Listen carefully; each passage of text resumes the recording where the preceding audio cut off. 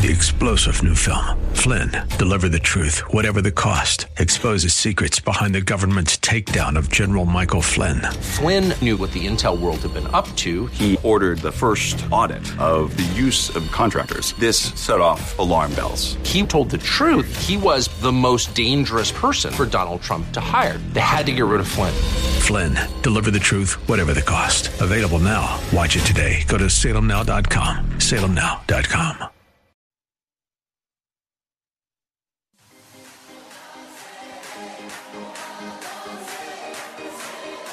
Welcome to Let Us Reason, a Christian-Muslim dialogue with host Al Fadi. Let Us Reason is a unique show utilizing theology, apologetics, and evangelism to reach Muslims for Christ by comparing and contrasting Christian and Muslim doctrines. And now, your host, Al Fadi. Well, good morning, everyone. Hope you're having a wonderful Saturday. This is Al Fadi, and thank you for tuning in to Let Us Reason. As always, we are so thankful for partnership with us. Remember that you can at sirainternational.com to listen to the archive shows, or also you can use any of the social media platforms such as soundclouds.com or iStudio. And iTunes as well has it. YouTube channel, our YouTube channel, Sira International, has some of the previous shows in there. However, we're still working on converting all of them to start streaming through YouTube. Today's episode has to do with one of those Quranic dilemmas that I started probably a couple of years ago. Nevertheless, I always like to use these challenges to point out to certain things that are very obvious. This particular one comes from a post that I just recently had on Facebook, and that was this week. And the title for that is Jesus is God According to the Quran. And the reason why I bring this up is our Muslim friends, and I was one of them, of course, always denied the deity of Christ, never believed that he is God incarnate, and they will always point out to passages in the Quran that supposedly reveal the humanity of Christ, and somehow overlook even some other passages that are found in the Quran itself that deals with some obvious descriptions of who Jesus is. Now, when it comes to that, I wanted to point out first something related to the deity of Christ in the Gospel of John, chapter 5. Gospel of John, chapter 5, starting from verse 21 to 29. John 5, 21 to 29. And let's take a look at that, and I'll be reading its SB translation. Here's what it says. For just as the Father raises the dead and gives them life, even so the Son also gives life to whom he wishes. Here is the Lord Jesus Christ himself is saying, just as the Father, just as God the Father raises the dead and give them life, so will he, the Son of God, also gives life to whom he wishes. Now, it could be the dead here is physical death, and also it could be spiritual death, or both. John is notorious for meanings all the time. So here I would argue that it applies to both physical death and also spiritual death. For not even the Father judges anyone, but he has given all judgment to the Son. So the Son is humanity, so that all will honor the Son even as they honor the Father. So notice the connection here. If you honor the Father, you're honoring the Son. If you dishonor the Son, you dishonor the Father. It's one and the same. No wonder Jesus later will say, John 10:30. Of course, our Muslim friends, somehow, they always tend to pick and choose things from the Bible, especially from John, and they just overlook the bigger picture, and we're giving you a bigger picture. So far, we've learned from this particular passage that Jesus will raise people from the dead. He will give life. He has a power to elect as well. He says to whomever he chooses, and he has the right to judge. Okay? Continuing on. He who does not honor the Son does not honor the Father who sent him. Truly, truly, I say to you, he who hears my word and believes him who sent me has eternal life. Now we see that Jesus also have the power to give eternal life, okay? And meaning that you will spend eternity in the presence of God and does not come into judgment. So if you have eternal life, you are a recipient of the salvation from Christ, you will not be judged.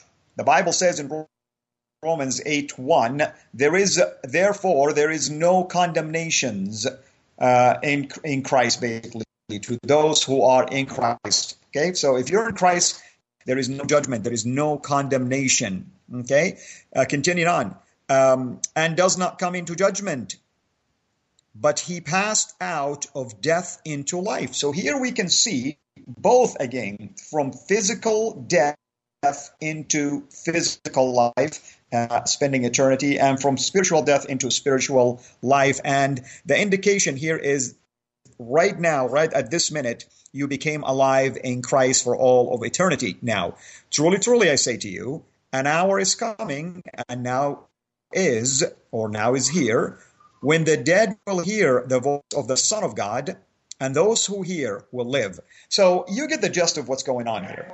Now, what is the intent basically behind why this post was listed? The post here is to, believe it or not, to show you that the Quran actually have confirmed that only God has the ability to do things like this, to raise the dead back to life, to give eternal life, to judge humanity. That's number one. In other words, the Quran is given these prerogatives to God. Therefore, by virtue of that, the Quran acknowledges then that Christ, by what he says, is God. But it gets even better. Nowhere in the Quran did the Quran ever refute this section of the Bible by stating that Jesus is not the judge, Jesus cannot give eternal life, Jesus cannot raise from that. And in fact, the Quran actually ascribed some of the miracles that Jesus has accomplished is to raise people, the dead, to also create, but that's a whole different topic we can talk about.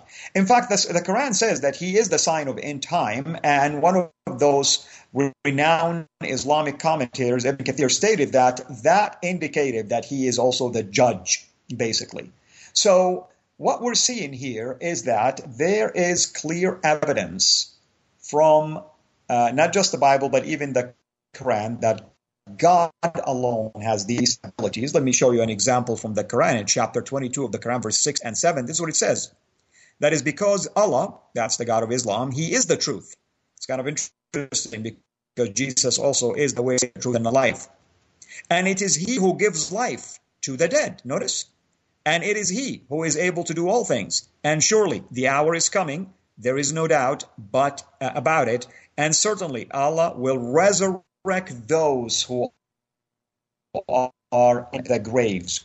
Right here, it's clearly that that's a prerogative that belongs to Allah alone, yet the Quran never says, when it talks about Jesus, anywhere in the Quran, when it talks about Jesus, never ever refuted what John says concerning Jesus. Never denied that Jesus can raise from the dead. He confirmed that. Never denied that Jesus is the giver of life. How will he raise people from the dead in the Quran if he's not giving him life, for instance? Never refuted that Jesus will be the judge, especially at end time. So that's extremely important for us to remember. There's another verse from the Quran, chapter 6, verse 114. Shall I seek other than Allah to judge, or for judge, when it is who has revealed unto you Scripture, fully explained? Those unto whom we gave the Scripture know it is revealed from the Lord.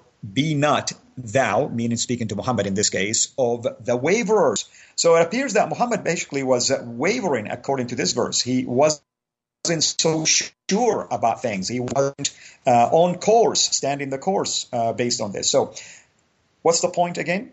We're showing that the Quran ascribes certain prerogatives, certain divine powers to God alone. Part of it, to judge. Another one is to raise from the dead, to give people life. And at the same time, the Bible earlier already ascribed this to Jesus, and Jesus himself was the one who was saying this in John 5, from 21 all the way to 30.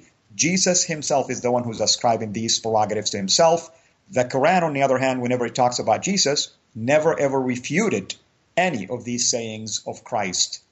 Okay, so that's extremely important. So right there we can use, I'm giving tools here. You can use the Quran along with the Bible to try to bridge those issues and show that Jesus and his prerogative are very divine, and therefore the Quran confirms that. Now, let me ask another question.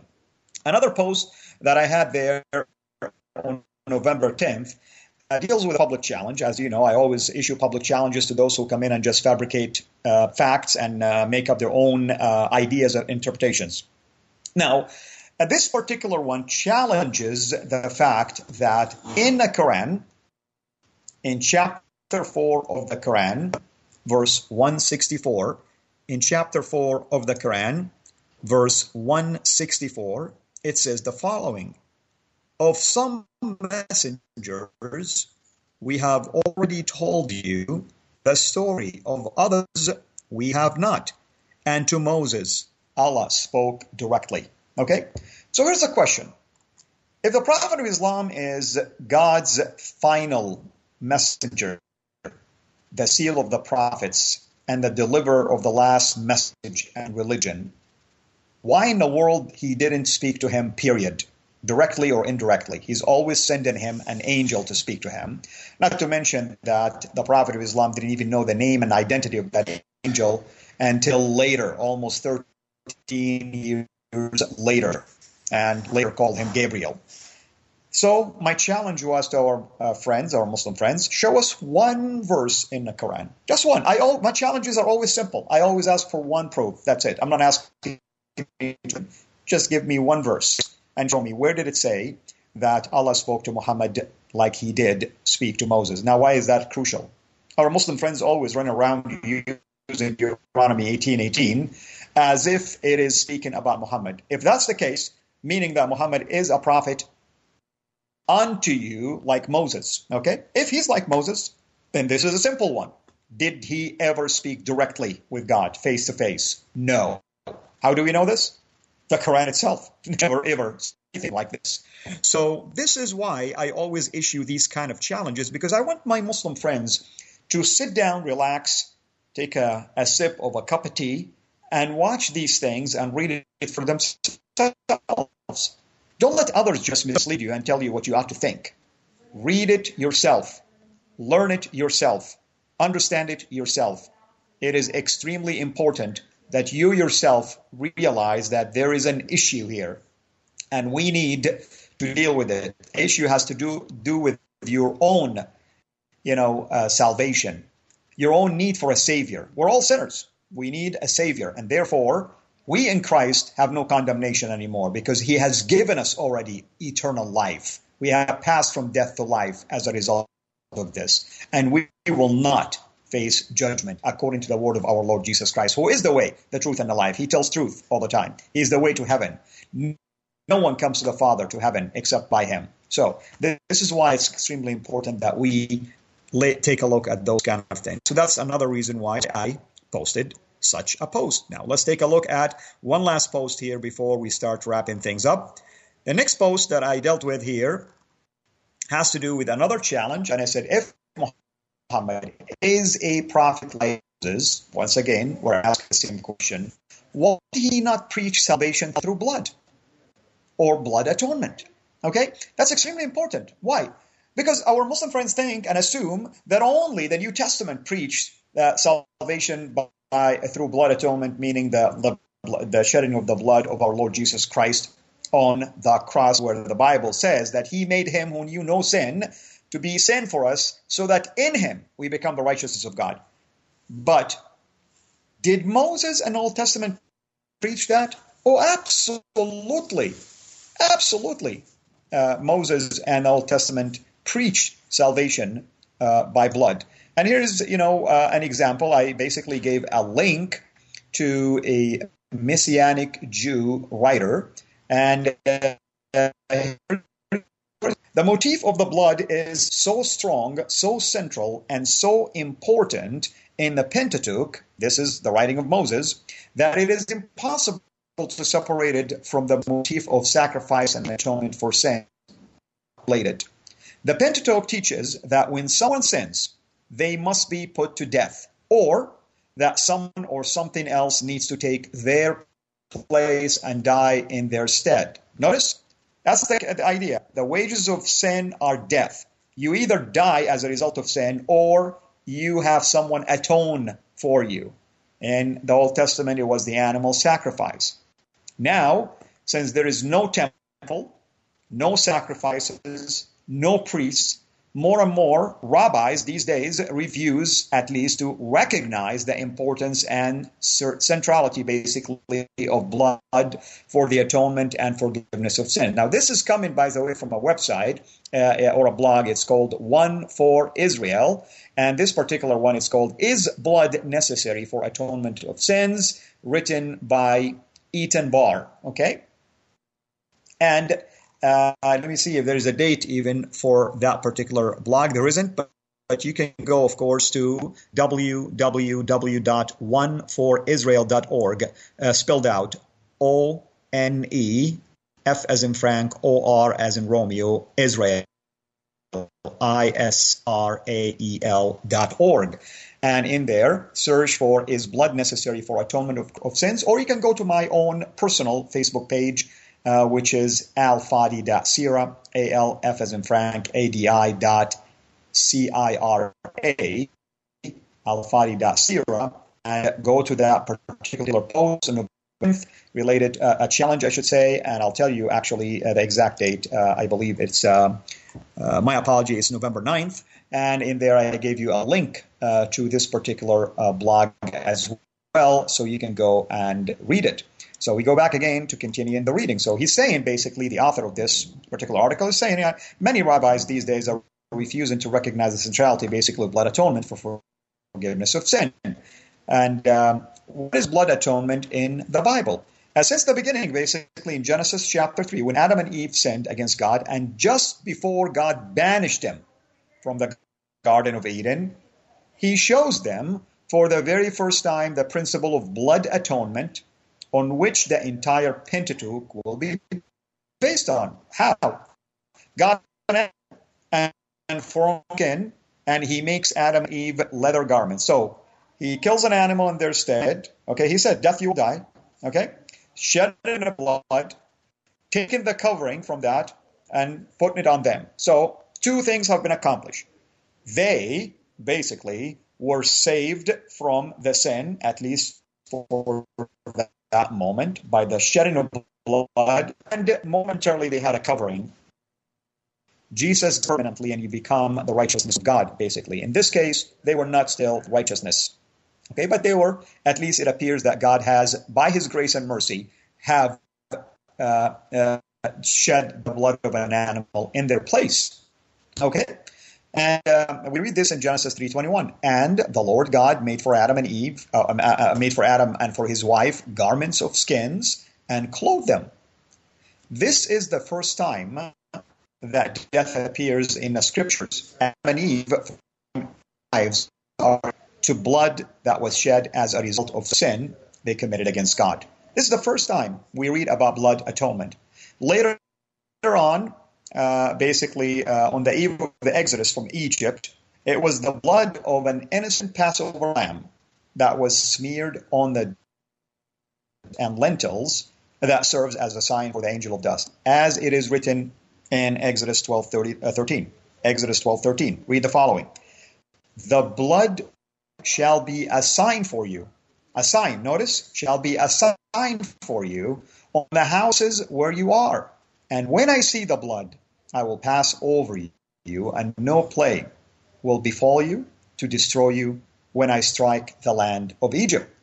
In Exodus 24, when God made the covenant on Mount Sinai with the people of Israel went through purification by blood, and God's covenant with the people was made with blood.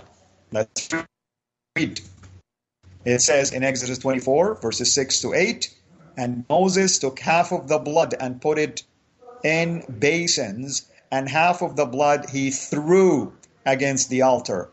Then he took the book of the covenant and read it in the hearing of the people, and they said, all that the Lord has spoken, we will do, and we will be obedient.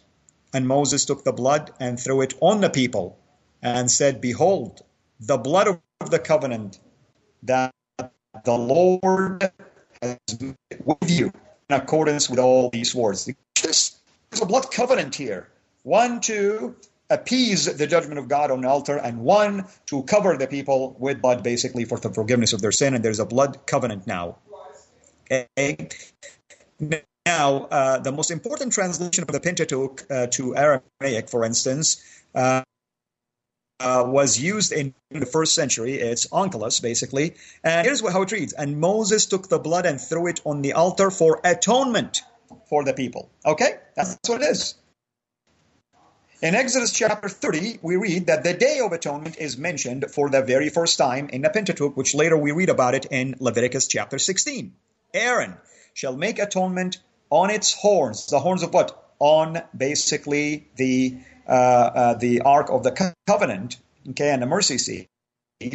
Once a year, with the blood of the sin offering of the atonement, he shall make atonement for it once in a year throughout your generations. Throughout, notice, throughout your forever. There is a blood covenant here, okay? It is most holy to the Lord, Exodus 30, verse 10.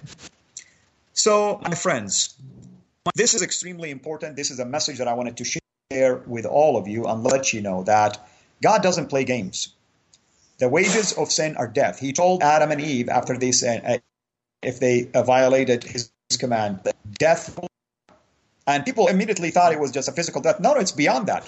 Physical death for sure, but there is spiritual death as well, and that requires atonement for the forgiveness of sin, and that's only by the shedding of blood. And that's why after the law of Moses and Pentateuch, people realize how important it is to do this day in and day out, week in and week out, year in and year out, different festivals, and especially the Day of Atonement, Yom Kippur, to atone for the entire people of God, basically. And in there, two things are done: an animal sacrifice in the altar in the temple, the blood will be sprinkled on the Ark of the Covenant by the mediator between God and man. That's the high priest, which our Lord Jesus Christ fulfilled that. And then another one, another lamb that the high priest will place his hands on it as a representation that this lamb will carry basically the sin of the people and will be sent in the wilderness far and away to separate basically these sins from the people, just as the cross has done, separated us from our sins. Our Lord carried that, and then he also fulfilled that judgment and appeased the judgment of God by the shedding of blood and gave us that righteousness. This is why it is my invitation to all of you who are listening to this, Muslims and non-Muslims. If you do not know Christ as Lord and Savior, it is my invitation for you that you heed these words of the Scripture and realize that it is a blood atonement, a blood covering for all generations, and God doesn't change his word, and Jesus Christ came to save us from our sin and from the judgment that is impending and waiting for us, which we are already under wrath. And our time has come to a close, but I want to remind you again that you can always go to our website, for instance, at www.Sierra International, Sierra with a C as in Charlie, to go to our archive section. You can go also to Omni Studio, for instance, to listen to these archives. You can go to SoundCloud and listen to the majority of them from the beginning until we switch over to Omni Studio. And you can always, of course, go to our YouTube channel, which is Sierra International. Subscribe there and become a Patreon patron as well, and see if the Lord puts it in your heart to partner with us as well. And there, gladly send you these updates about our exciting projects, video projects that we've been publishing, and more to come. Until we meet again, my prayer is that you will be blessed today, and as you celebrate Thanksgiving, have a blessed day as well. In Jesus Christ, we pray.